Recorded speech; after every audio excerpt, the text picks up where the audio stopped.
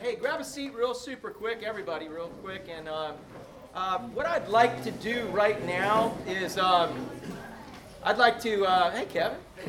I'd like to pray for all my brothers and sisters in Haiti and in Jamaica. And I don't know any in Cuba, but maybe you do. But again, if you've been following Matthew, the storm, please don't stop following. Because we are in the cone again. I'm not trying to scare it. I'm just saying once Matthew gets above Cuba, Matthew's going to still be a very powerful storm, unlike one that we've seen in a long, long time. It's going to be a major hurricane. Even if it's 200 miles out next week right over here, it's still going to be very powerful. And bottom line is if the newscaster tonight says, oh, we're so grateful that the models don't have us in the cone anymore. No, that they're not very good at this until 72 hours out. So I feel led as your pastor to really tell you, not freak out. God's in control and God's going to do what he wants in all this. And it's an amazing thing. And whether it comes and, whether it blows this place down and this is the last time we worship together in this facility. That's not what I'm wishing for. I know Penny's on the board saying, no, Lord. But it's not up to us. It's up to God whether this is the last time we're together as a family in this building or we're worshiping out on the beach while everybody's rebuilding or if it's hundreds of miles offshore heading and we're like next week going, thank you, Jesus. No matter what it is, we should be thanking Jesus for this. But the real fact is what we do know right now is it's a powerful storm. There's not much to disrupt it. And it is going to skirt between Jamaica and the western tip of Haiti, which down there is Port-au-Prince, which is where probably 90% of the country all live in poverty. And it's going to go through the eastern tip of Cuba almost ratherly unscathed as it just scoots through that little strait right there.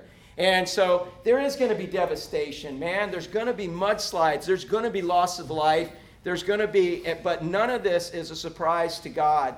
And so I want you to be praying. And our natural prayers right off the bat would be, dear God, make this miss everything and nobody get hurt and everybody be okay. That's how we want to pray. But the fact is that, man, I've seen in every single hurricane, in fact, the ones we had in 2004, man, that's the tightest my neighborhood's ever been.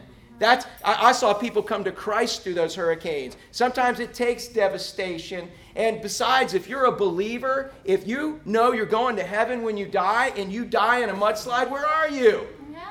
So would you rather die in a mudslide and be in heaven instantly, or would you rather stick it out through all of this and rebuild? I'm just saying, If you're like, no, dude, I want to stick it out and rebuild. I got to get, man, I'm just telling you, nothing's going to happen to you unless it is by God's design. You ain't going nowhere. No army's going to take you out. No hurricane's going to take you out unless it's God's plan. And no army's going to be able to protect you, if it is your time to go. So I want you praying that everybody in Haiti and in Jamaica and in Cuba, which we know are going to be affected. We don't know where it's going to go from there. But I want you to be praying that they would all be able to see this through God's perspective. And if somebody knows they need to give their life to Christ, man, and they know the times there, that they would do that. If somebody needs to share the gospel over there with somebody, that they would do that. If somebody over there needs to hunker down and they need to put shutters up and whatever they got to do, they would see it from God's perspective. So let's pray, if we would, for those folks. Father, we didn't create the storm. And in fact, we're awed. I love watching these hurricanes. And I love watching them on TV and on the internet way better than in person. But I got to admit, the ones that I have been privileged to be able to see have done nothing but shown me how awesome and magnificent and powerful you are. Just the fact that that's how you cool the ocean off is by being able to create these storms, these giant fans that just suck up all the hot air so we don't explode. What an awesome thing that you've created. But Father, we know nothing happens on accident. Nothing happens unless you allow it. And that's why it's so important that we, as believers, help each other see life from your perspective. And Father, I know there's believers there. Father, we don't want to see anyone get hurt. But Father, if there's a choice between somebody having a tragedy in this life and it brings them to Christ so they can have freedom and joy and salvation for eternity, then bring on the tragedy here. Because you tell us in Romans that the sufferings of this life are nothing compared to the glory we'll experience one day in heaven. If you want to use this tribulation to bring people to Christ, then Father, please do it. If you want to use this tribulation to motivate this body of believers or the body of believers in places that aren't hurt, Father, to go and show their brothers and sisters there their love of Christ, man, then so be it. Father, whatever you want, we know is what's going to happen. We just need to see it from your perspective. But most importantly, right now, because my brothers and sisters in Jamaica that I love, I know people, I know churches worshiping right now. I can picture being in those churches, preaching right now. That, Father, they're right there and they're going to be in the heart. Father, I know what Port-au-Prince looks like. I can picture preaching right there, right now, being there and knowing what they're going through, knowing what they're, maybe most of them don't even know, but knowing what it's going to be like tomorrow and even starting tonight. And Father, I pray that supernaturally, whatever they need to do, you would give them the wisdom to do it. And they would be able to see it all from your perspective. But I pray, Father, through all of it, whatever happens, it would bring you great glory. I pray there would be supernatural stories coming out of this storm that would show people how awesome you are, Father. And you would receive all the praise and all the honor and all the glory. Father, it's just kind of funny how America and our news system, how they hate you. But when storms and tragedies come, we start hearing a lot about you. Father, I pray that whatever happens in this, the world would know and learn how awesome you are. And you would receive the glory and people would come to know you eternally. And I pray for these things in Jesus' name. And all God's people said, Amen. Amen. I got contacts. I got personal things going on right there in those areas, man. And so just keep praying for them. And keep an eye on things, again, even if the newscasters say tonight, oh, we're out of the cone. Guess what? Tomorrow we'll be back in it, man. That's the way it all works. Just keep an eye on it, man, because it's a big storm. All right. Hey, so let's do this, kids. Kids, stand up, stand up, stand up, stand up, stand up. On your mark. Who's going with the kids today? Who do we got going with the kids back there? All right, Tina, are you ready? On your mark, set, go!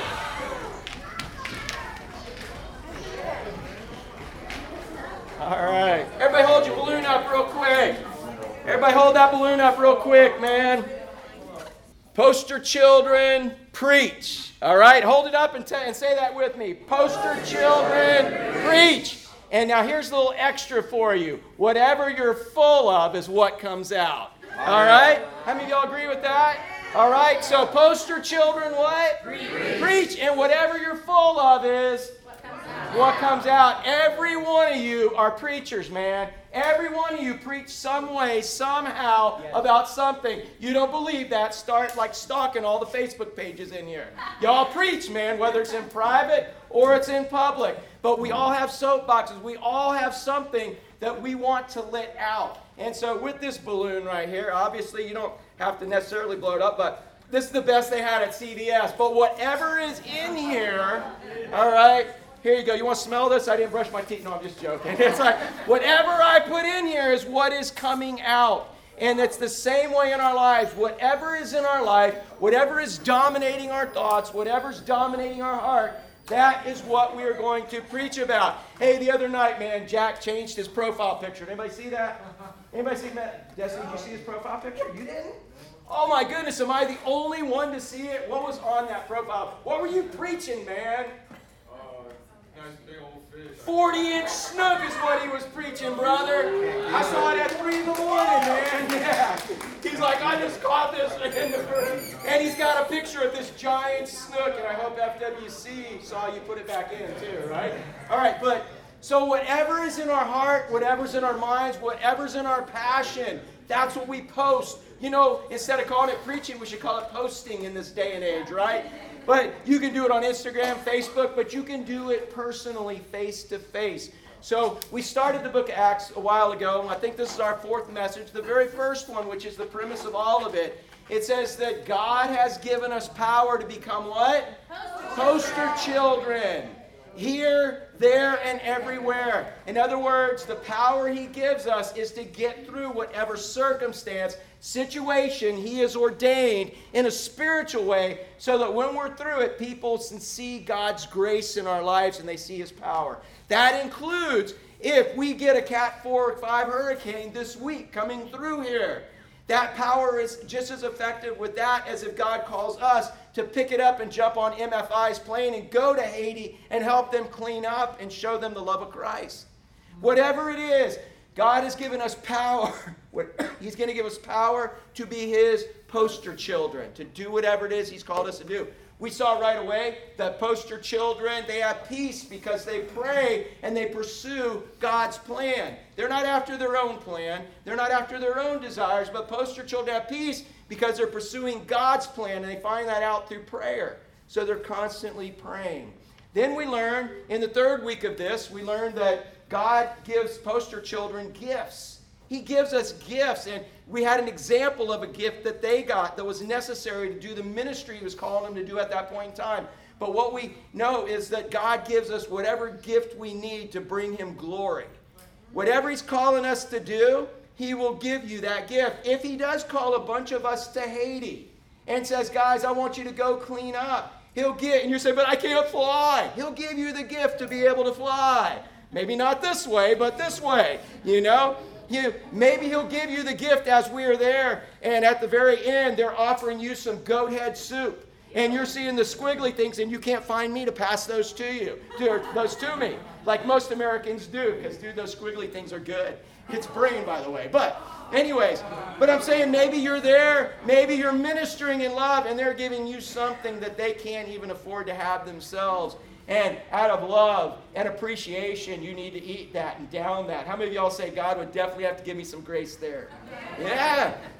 But whatever gift you need to do what he's calling you to do, he will give you that gift to bring him glory. I guarantee you he will be able to do that. But now we come into the part where you remember they got this gift. They were all speaking in different languages that they didn't know, and we had a whole list of 15 different regions and areas where they were speaking in that language, and all the people were like, wow, we're hearing this in our own language. We're hearing this in this. They heard like rushing wind.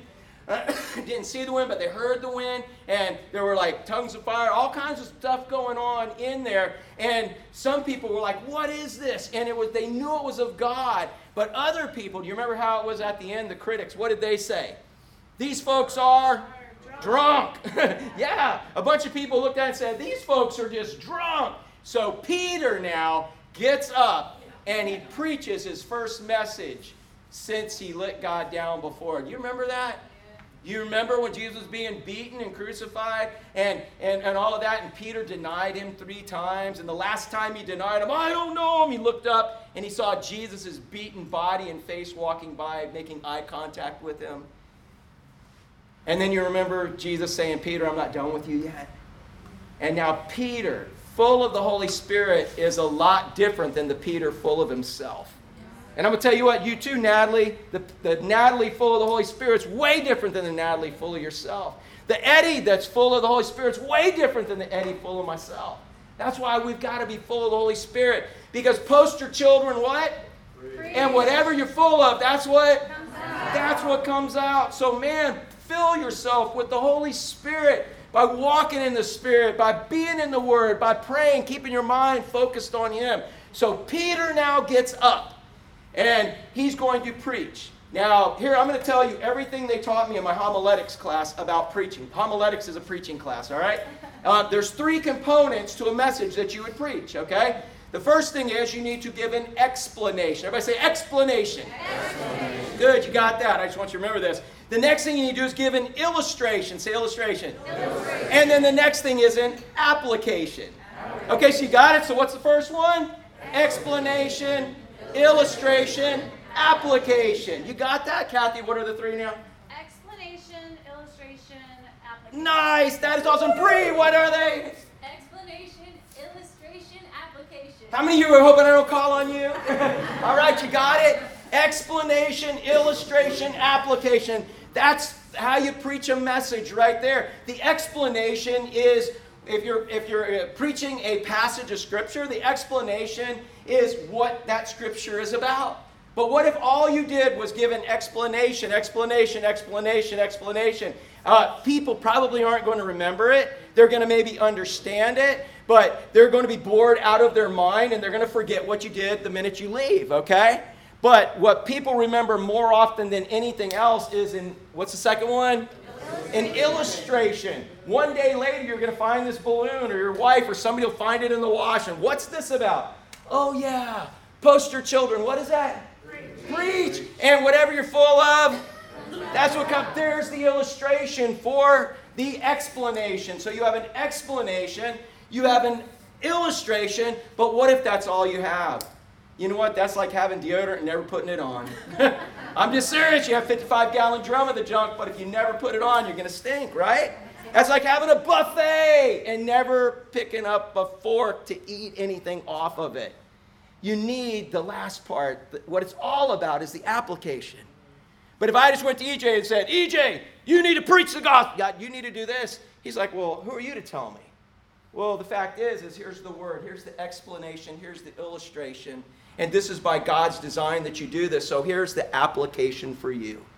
So we got, help me out with these three again. You guys can go preach this message right away, because poster children what?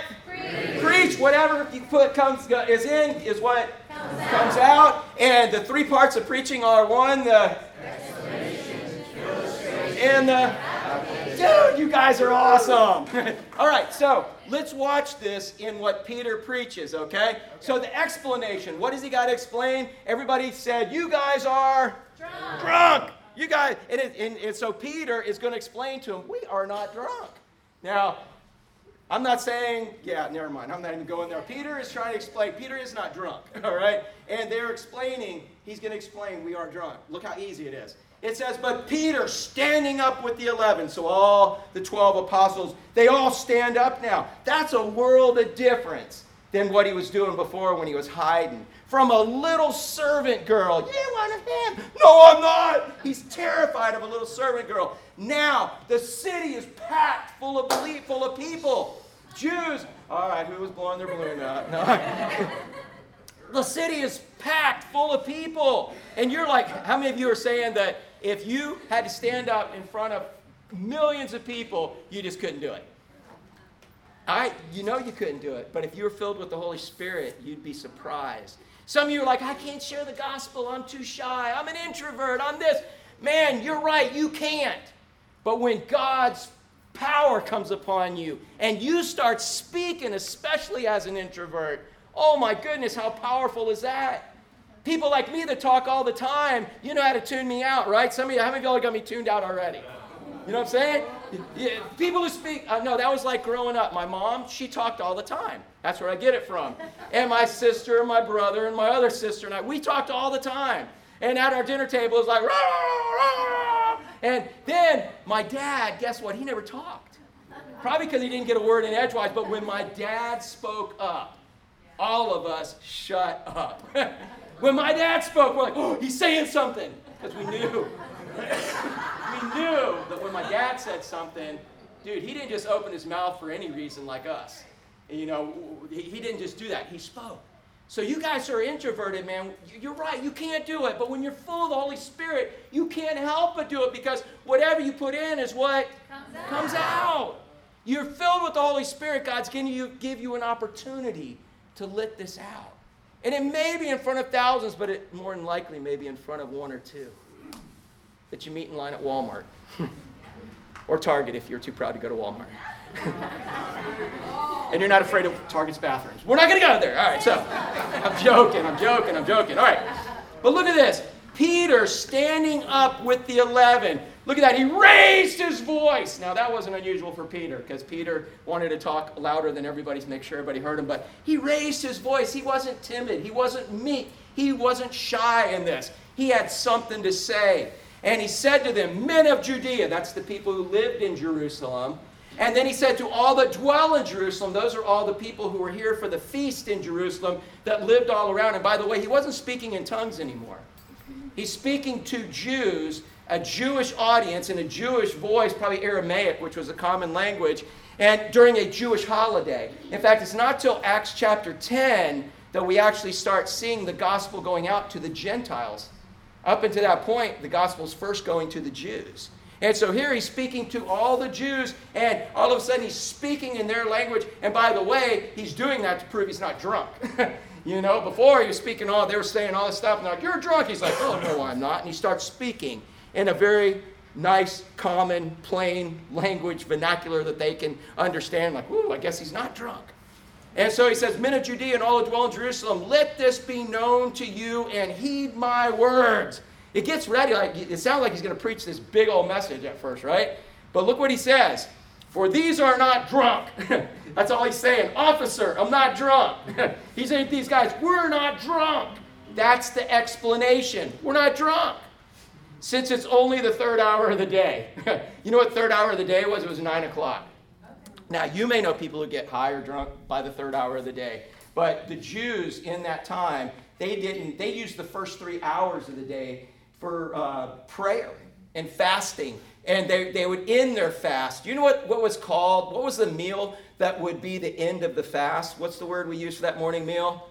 Breakfast. Oh, breakfast. That's it. And it didn't happen until about 9 o'clock. Most people didn't have breakfast or breakfast. And that's not our word, not a Jewish word, by the way. But they didn't have that until about 9 o'clock.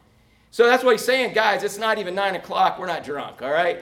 No self-respecting person, nobody there is going to be drunk before that time. Now, he's not saying it's okay to get drunk after 9. Just let me clear that up. That's not the point here. He's saying his explanation is we are not drunk. And so now he's going to give them an illustration. But his illustration comes from Scripture. Now, he's not saying what is said in Joel is now being fully fulfilled right here. What he's saying, guys, there's something supernatural going on.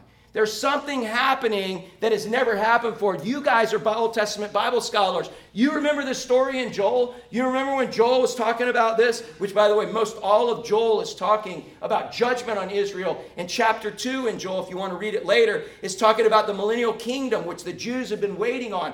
He says, remember when all this stuff happens in the millennial kingdom and it's supernatural and the Holy Spirit is doing all this? That's what this is like. That's what this is. It's the beginning of it. It's a little teeny taste of it. Hey guys, has there ever been a time where you have been filled with the Holy Spirit, where the Holy Spirit was doing things in you and you just knew it was the Holy Spirit? Did you know that is just a taste of heaven? That's what the New Testament teaches, is the Holy Spirit, when you know he's there, when the Holy Spirit's power is working and you know it's not you, he said that is like a down payment, an earnest payment on what we're getting ready to have. If you're getting ready to buy a house or whatever, you make a down payment, right? Okay, so it's just the down payment. The Holy Spirit in us while we're on this earth with a nature that wants to sin and a nature that wants to please him. When we're walking in the Spirit, it's a down payment. It's like a little taste of what we're going to have for eternity. Can you imagine being fully filled with the Spirit and no desire to satisfy the flesh forever? Anybody want to say, yeah? Oh, I'm never going to get in trouble again. I won't have the ability, the desire, anything in that. So Peter goes on. His explanation is, guys, we're not drunk. It's too early for us to be drunk. And he says in verse 16, he says, but this is what was spoken by the prophet Joel. Now, he's not saying what's going on is what's being spoken about. He said, but this, I'm going to tell you what Joel the prophet spoke. And I want you to know this is a taste of it. And this is what Joel chapter 2, you can go ahead and read it. And it's talking about the millennial kingdom. And I'll explain that in a minute. It says, and it shall come to pass in the last days, says God, I will pour out my spirit on all flesh. Your sons, your daughters will prophesy. Young men, and don't go any further than that, shall see visions. Your old men shall see dreams. And we're going to keep finishing it. But I want to start at the very beginning. He says, and it shall come to pass in the last days. Do you know that when Peter spoke this, the last days began? Do you know the last days, the last time period in God's history began at Pentecost? We are in the last days. That was over 2,000 years ago. Saying that's a long day. Well, that's why Peter said a day is like 1,000 years and 1,000 years is like a day to God. God doesn't have a Casio, Rolex. He doesn't have a Timex. God has his own calendar. It's his story. It's his timing. And so we are in the last days. This is the last time period right here. And so here's what's going to happen. He said during these last days, what's going to happen is his Spirit is now going to live in people. Instead of his Spirit being dropped. You guys remember eyedroppers, little eyedroppers, you know what I'm saying? A little drop at a time. In the Old Testament, there was a dropper full of the Holy Spirit, and Robert's now called to do a job as a prophet. A little drop. Do the job. And he does the job, and it wears off. If you're Elijah, man, boom, boom, boom, you're getting lots of drops. All right?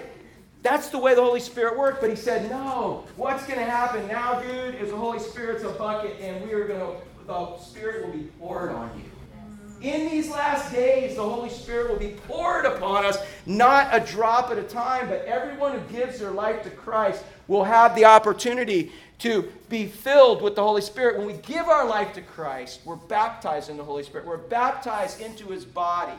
We belong to His body, but as we surrender to Him, we are filled, and that means my body belongs to Him.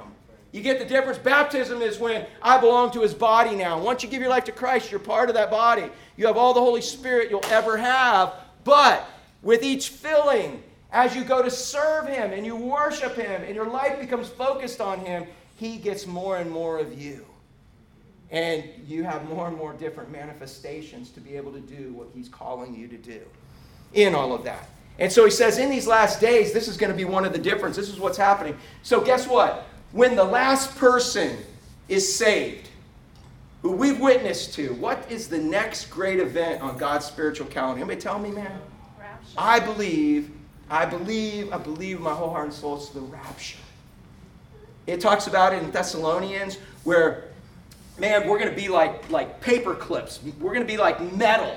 And there's going to be people who go to church that look like tinfoil, and they look like metal, but they're not really metal. And the Holy Spirit's going to be, Jesus is going to be like a magnet.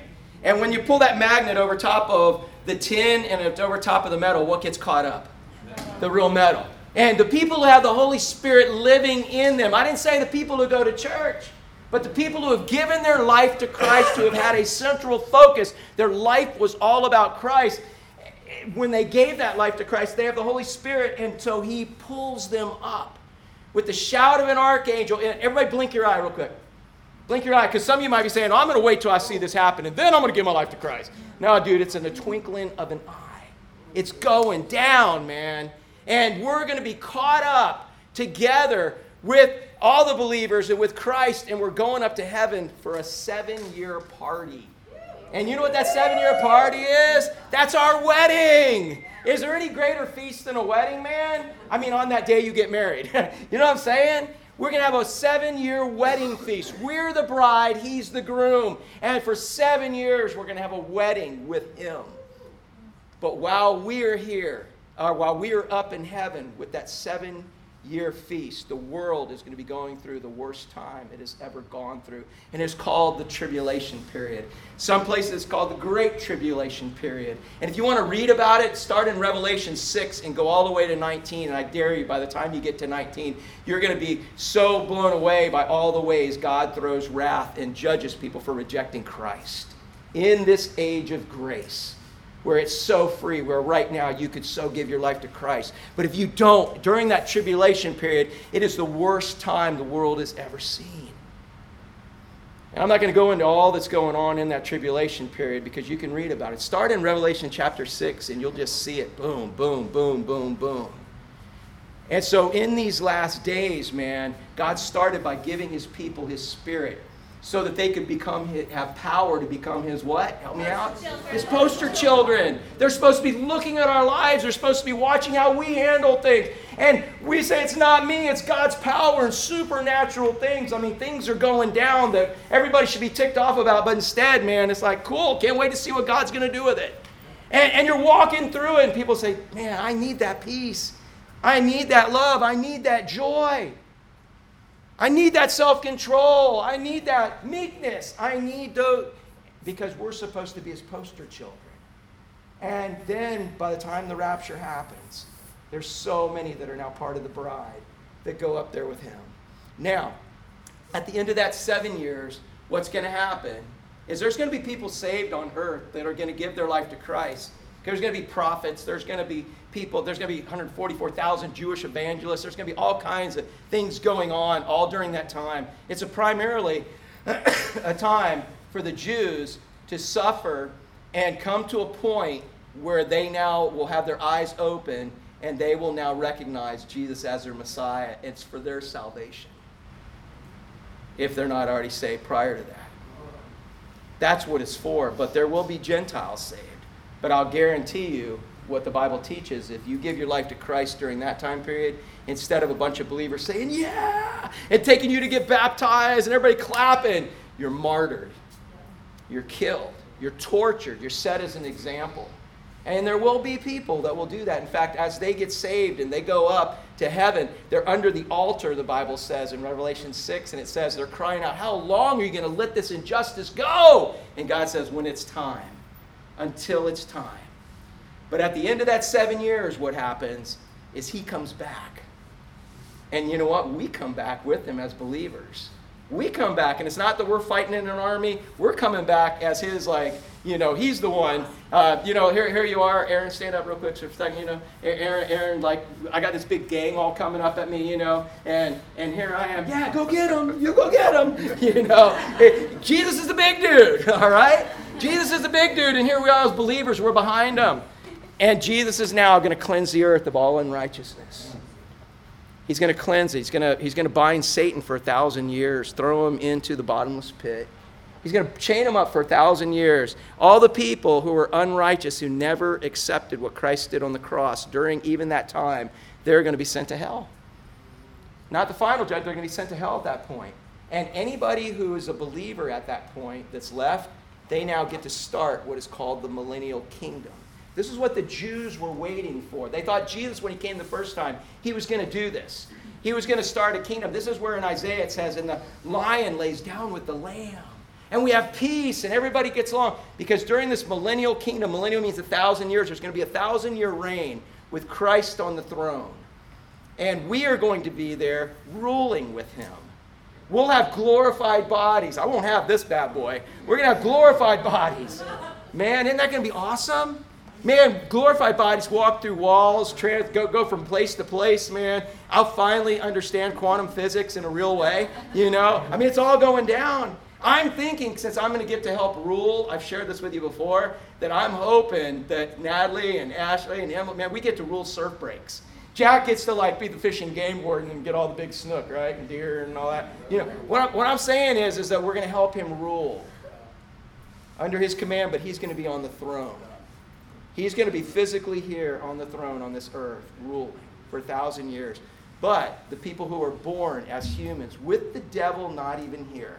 The devil's gone. He's chained, gone for 1,000 years. All it's going to be is humans now with a human sinful nature to please themselves instead of God. They're going to have babies. They're going to have babies. They're going to have babies. And eventually, at the end of that 1,000 years, those babies are going to reject Christ, who's even physically, visibly sitting on that throne. And God's going to release the devil.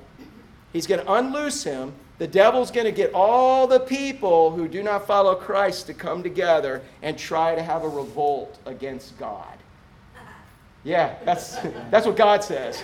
He's going to try to motivate. And believe it or not, they're all going to think they're big and powerful enough to do this. And they're going to surround us as believers. They're going to surround the throne of Christ. And they're going to come after him. And then the bottom line is an angel is going to come and just wipe it all out. And then we now get to experience the final hell, the final heaven, and all of that. But this millennial kingdom is 1,000 years where everything is just about perfect. It starts out perfect. We'll have glorified bodies. He'll be there. It's going to be awesome. Dude, you can eat donuts and not get fat, man. It's awesome. It's awesome. So that's what this prophecy is really about. In context, in Joel, he's talking about that 1,000 years, but then he goes back a little bit and he talks about the tribulation period. I went through that whole time frame so you can kind of see the illustration Peter's thrown at him. Because the Jewish believers would have been familiar, but they thought it was going to happen the first time Jesus came. So he says, it shall come to pass in the last days. Did you know we're in the last days? Granted, it started a couple thousand years ago. Do you know when it's going to end? No, but I hope tomorrow. I hope today.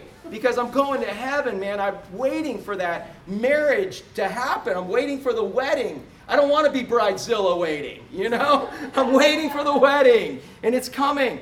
And he says, on those last days, I'm going to pour out, not little eyedropper drops. I'm going to pour out my Spirit on how much? All flesh. That's why I know it's not talking about today. Because what it's going to be on, he said, everybody in this millennial kingdom is going to be filled fully with the Spirit. All flesh will have the Spirit of God on them. And that's not true of today. It's only those who have given their life to Christ. So during this time, can you imagine everybody you come in contact is full of the Spirit, no flesh? Wouldn't that be awesome? And he says, then your sons, your daughters are going to prophesy. Your young men shall see visions. Your old men will see dreams. Ethan, next screen, please. And on my men servants and on my maid servants, I'll pour out my Spirit in those days, and they shall prophesy. In other words, that prophecy, it's not predicting the future. What it's doing is speaking on God's behalf. It's speaking knowledge and speaking things on God's behalf. Right now, what we have is His Word, which is our final authority. And anything somebody ever tells you that God said and it's not according to His Word, they are lying. It's straight out of the pit of hell. The Bible is our final authority right now in all of that. But in this day and age, everybody will be filled with the Spirit. Everybody will be speaking on God's behalf in that. He said, I will show, now he starts talking more about even this tribulation period. Here he said, I'll show wonders in heaven above, the signs on earth beneath, blood and fire and vapor of smoke. Keep going, Ethan. The sun will be turned into darkness, the moon into blood, before the coming of the great and awesome day of the Lord. That's when he comes at the end of that tribulation period to clean everything up. And then he comes again at the end of the millennial kingdom to make the final judgment. You go read Revelation 6 through 19, man, and you can see it's all clear right there if you really want to see it. But that's where he's talking about, man. And so here people are listening. They're saying, oh my goodness, the moon's going to be turned to blood. There's going to be earthquakes worldwide. When you listen to read about the tribulation period, and you read about the judgments during that time, real super quick, it starts off with the Antichrist, a white horse. Someone coming in after the Christians are gone and saying, man, I'm here to save the day. And everybody gullibly buys into this guy. And it says he wins the confidence of the world without even firing a single shot. He's got a bow but no arrow. He doesn't even need an arrow. And everybody buys into him. But next what happens, he said, a red horse, there's there's a black horse, worldwide famine. And then there's worldwide war. And it's worldwide destruction. There's going to be worldwide pestilence. We've been protected in America. This is when you read about it, it's worldwide devastation. And so these people are hearing about this, and you know what they're saying now? They're saying, what can we do to escape it? If you know that's your future, that you're going to be part of this worldwide destruction, what can I do to escape it? So we've got the explanation, we're not drunk, the illustration, this is something supernatural happening, which is Jesus gave us the Holy Spirit, and it's like this with Joel. It's just the very beginning. It's the taste of it. There's way more to come, but if you don't have it, there's a lot of destruction coming. And so the application is, if you want to escape this, this is what you do. So look at the application in verse 21. And it shall come to pass, and this is where we're at right now, that whoever calls on the name of the Lord shall be saved. You want to lead somebody to Christ, you remember that verse 21 right there. Look what it says. Whoever calls on the name of the Lord shall be saved. The gospel is simple as that. Hey, let me ask you a question. Who's a whoever? Raise your hand if you're a whoever. Anybody a whoever? Okay. Anybody who is a whoever. Whoever has the desire. Now, you can't give your life to Christ unless He's given you the desire. If I were to say, hey, how many of y'all would like some goat head soup? How many of y'all would raise your hand right now? Any adventurous people? Come on. Yeah, you try it. All right, but how many of you say, no way? No goat head soup for me. Let me see your hands. All right, no goat head soup for me. But what if God gave you the desire to have goat head soup? Yeah, dude. What if He gave you the desire to have goat head soup? If He gave you that desire, you would want nothing more. Do you know that's how salvation came to you? When you came into this world, you were selfish and all you cared about was yourself. And the only thing you cared about with God was some deal so that He didn't strike you with a lightning bolt or things would go well with you. You didn't want to worship Him and love Him until He gave you a desire to give up your selfish life and accept Him and let Him be the boss. No human has that desire. That's why when the disciples said, who can be saved? He said, He said, with man, it's impossible. With God, anything is possible. God has to give you the desire for something in that. So whoever has the desire to give their life to Christ, realize that desire came from him. And so look what he says in the next part. So whoever, that's anybody that has the desire. And what's the next word? Calls. Hey, Angela, how do you call on God? You got a minute? Wait a minute, hang on. Pray. Here you go. Here, can you call God? Find him in my speed dial. No. I mean, shouldn't you have God in your speed dial, right? Okay, how about, all right, you know what? All right, God's far away, and if we have Wi-Fi, God, I can get him on that WhatsApp thing, right? Because he's far away. I don't want the long-distance charges, right? Maybe God joined our app, and we can communicate through our app with him. How do you call on God? Terry, how do you call on God? You pray, exactly. How many of y'all agree? You call on God by praying. You know what? People who don't know Christ know that. I've asked people all over the world, how do you call on God? And they say you pray. Everybody knows you pray. So whoever has a desire to give their life to Christ, if they will, what's the next word? Pray. If they'll pray. On the name of the Lord, they shall be saved. Now here's the kicker. You know what this word Lord means? Do you remember in medieval times? Oh, my lady, my Lord. What did Lord mean? You remember, Tom? Like, my Lord. That was the boss, yeah. The guy who actually owned the castle. That you were lucky enough, because if you weren't in that castle, you were wandering around and you were like meat on a shark hook, you know, in that feudal system. My Lord was like, it was not a democracy. It was not a republic. The Lord was the Lord. He was the ultimate boss. And you were lucky enough to be in his system. That's what that Lord means. It means boss. So if you have a desire to pray and ask him to be your boss, he said you'll be saved. But now you got to know what he stands for. You got to know something about this boss, because you can't just have your own opinion of this boss. You got to know a little bit about this boss, and that's what this name of the Lord means. The name. You know what? When I think of Steve, when I hear about Steve, I think of you. I think of everything you stand for. Laura Kerner, man, when your name comes up, everything you stand for. Joyce, same thing. Jack, everything you stand for. When you hear the name of somebody, the name represents everything they stand for. Terry, I got all kinds of things flying through my mind when I hear your name, Bo. And they're good, man. They're awesome, man. Fernando hadn't talked to me in a while, so no, I'm just messing with you.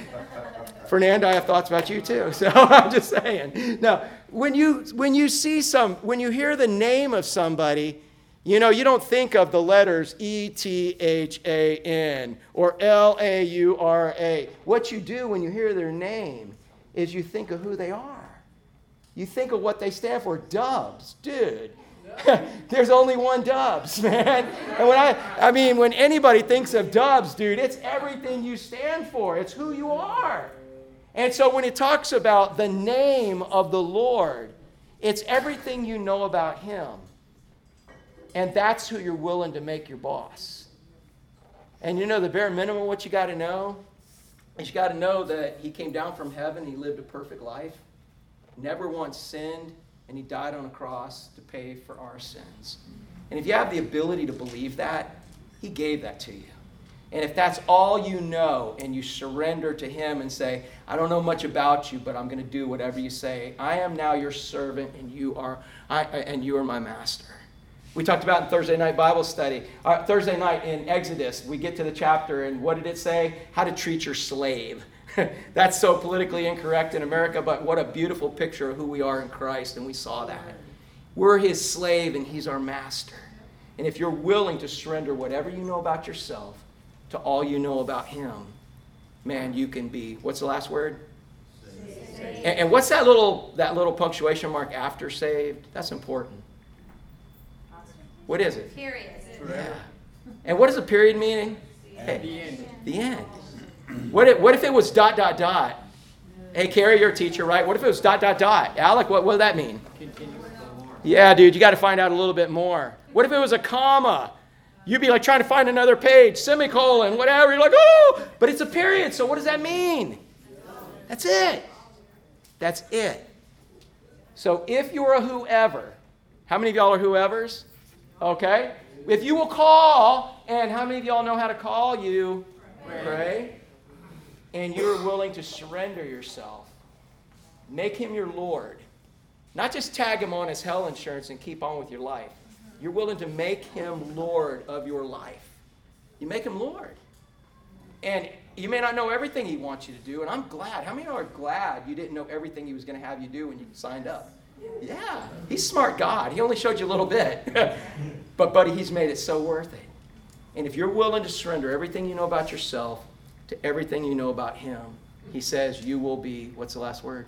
Saved. So if you're like those people who are saying, what do we do to escape this worldwide earthquake? Do you know that the earth's going to be shaking and islands are going to be moved out of their place? Hey, Penny, what happens when islands get moved out of their place? What happens to the ocean? Yeah, tidal waves, dude. What happens with tidal waves? Bill, I mean, the earth is going to be so messed up. He said, if you want to be saved from that, then call on the name of the Lord. Make him your boss. But even worse than that, and I'm just going to share this and I'll end. Man, I can't tell you how many times I've been in a hospital room with a loved one who's suffering excruciating pain and cancer. Some kind of really just, man, morphine's not even working anymore. But I've been there to share the gospel with that loved one so many times, and they're telling me, I don't need Christ. I just don't believe in that. I don't need that. I don't need that. I'm going to get through somehow. I'll figure it out. I'll work it out. And I have been with them from when they got it to the day that is there on their deathbed in the hospital. And they're excruciating pain and morphine's not even working. And you see the gruesome pain, the grueling pain in their life. And I've been there when they died. And you know what I hear out of the loved ones at that point in time? Well, at least they're not suffering anymore. If what I believe about heaven and what I believe about hell is true, that person is suffering now worse than they have ever suffered in their entire life. And they're going to suffer that way for eternity. I have no ounce of any kind of arrogance that I was right and they were wrong. I got nothing but grief because that person was so close to the gospel, but they were so proud.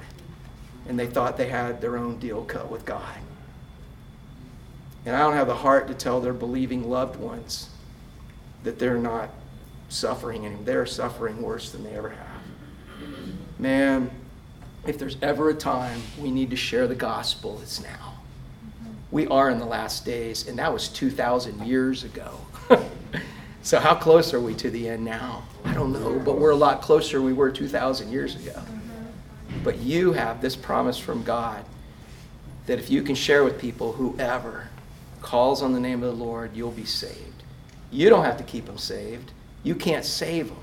You just share it. You're a witness, not a lawyer. You share it with them. And it's God that does all the work. Isn't that what he did in your life? He wants to do that in others. Now, you're a preacher, right?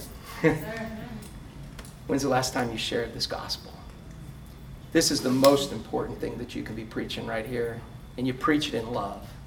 You preach it full of the Holy Spirit. That means you have love, joy, peace, patience, goodness, gentleness, meekness. It doesn't mean you have a baseball bat with thorns sticking out of it. That's not it at all. Because poster children are, help me out? Preachers. Poster children are preachers. But whatever you're full of, It's going to come out. that's what's coming out. You're either full of it or you're full of him. You stay full of him, man, you can't help but let him come out and have a love for people and want to see them come to salvation and spend eternity in heaven with you. You can't help that. That's why you need to be full of him. That's why you need to be in church. That's why you need to be in small group. That's why you need to be in the Word every day. That's why you need to be in prayer. That's why you need to keep killing your flesh and doing what he wants you to do instead of what you want. That's why you need to realize it's not about this life. We're here for just a teeny bit of time. And then there's eternity. And that's true for everyone.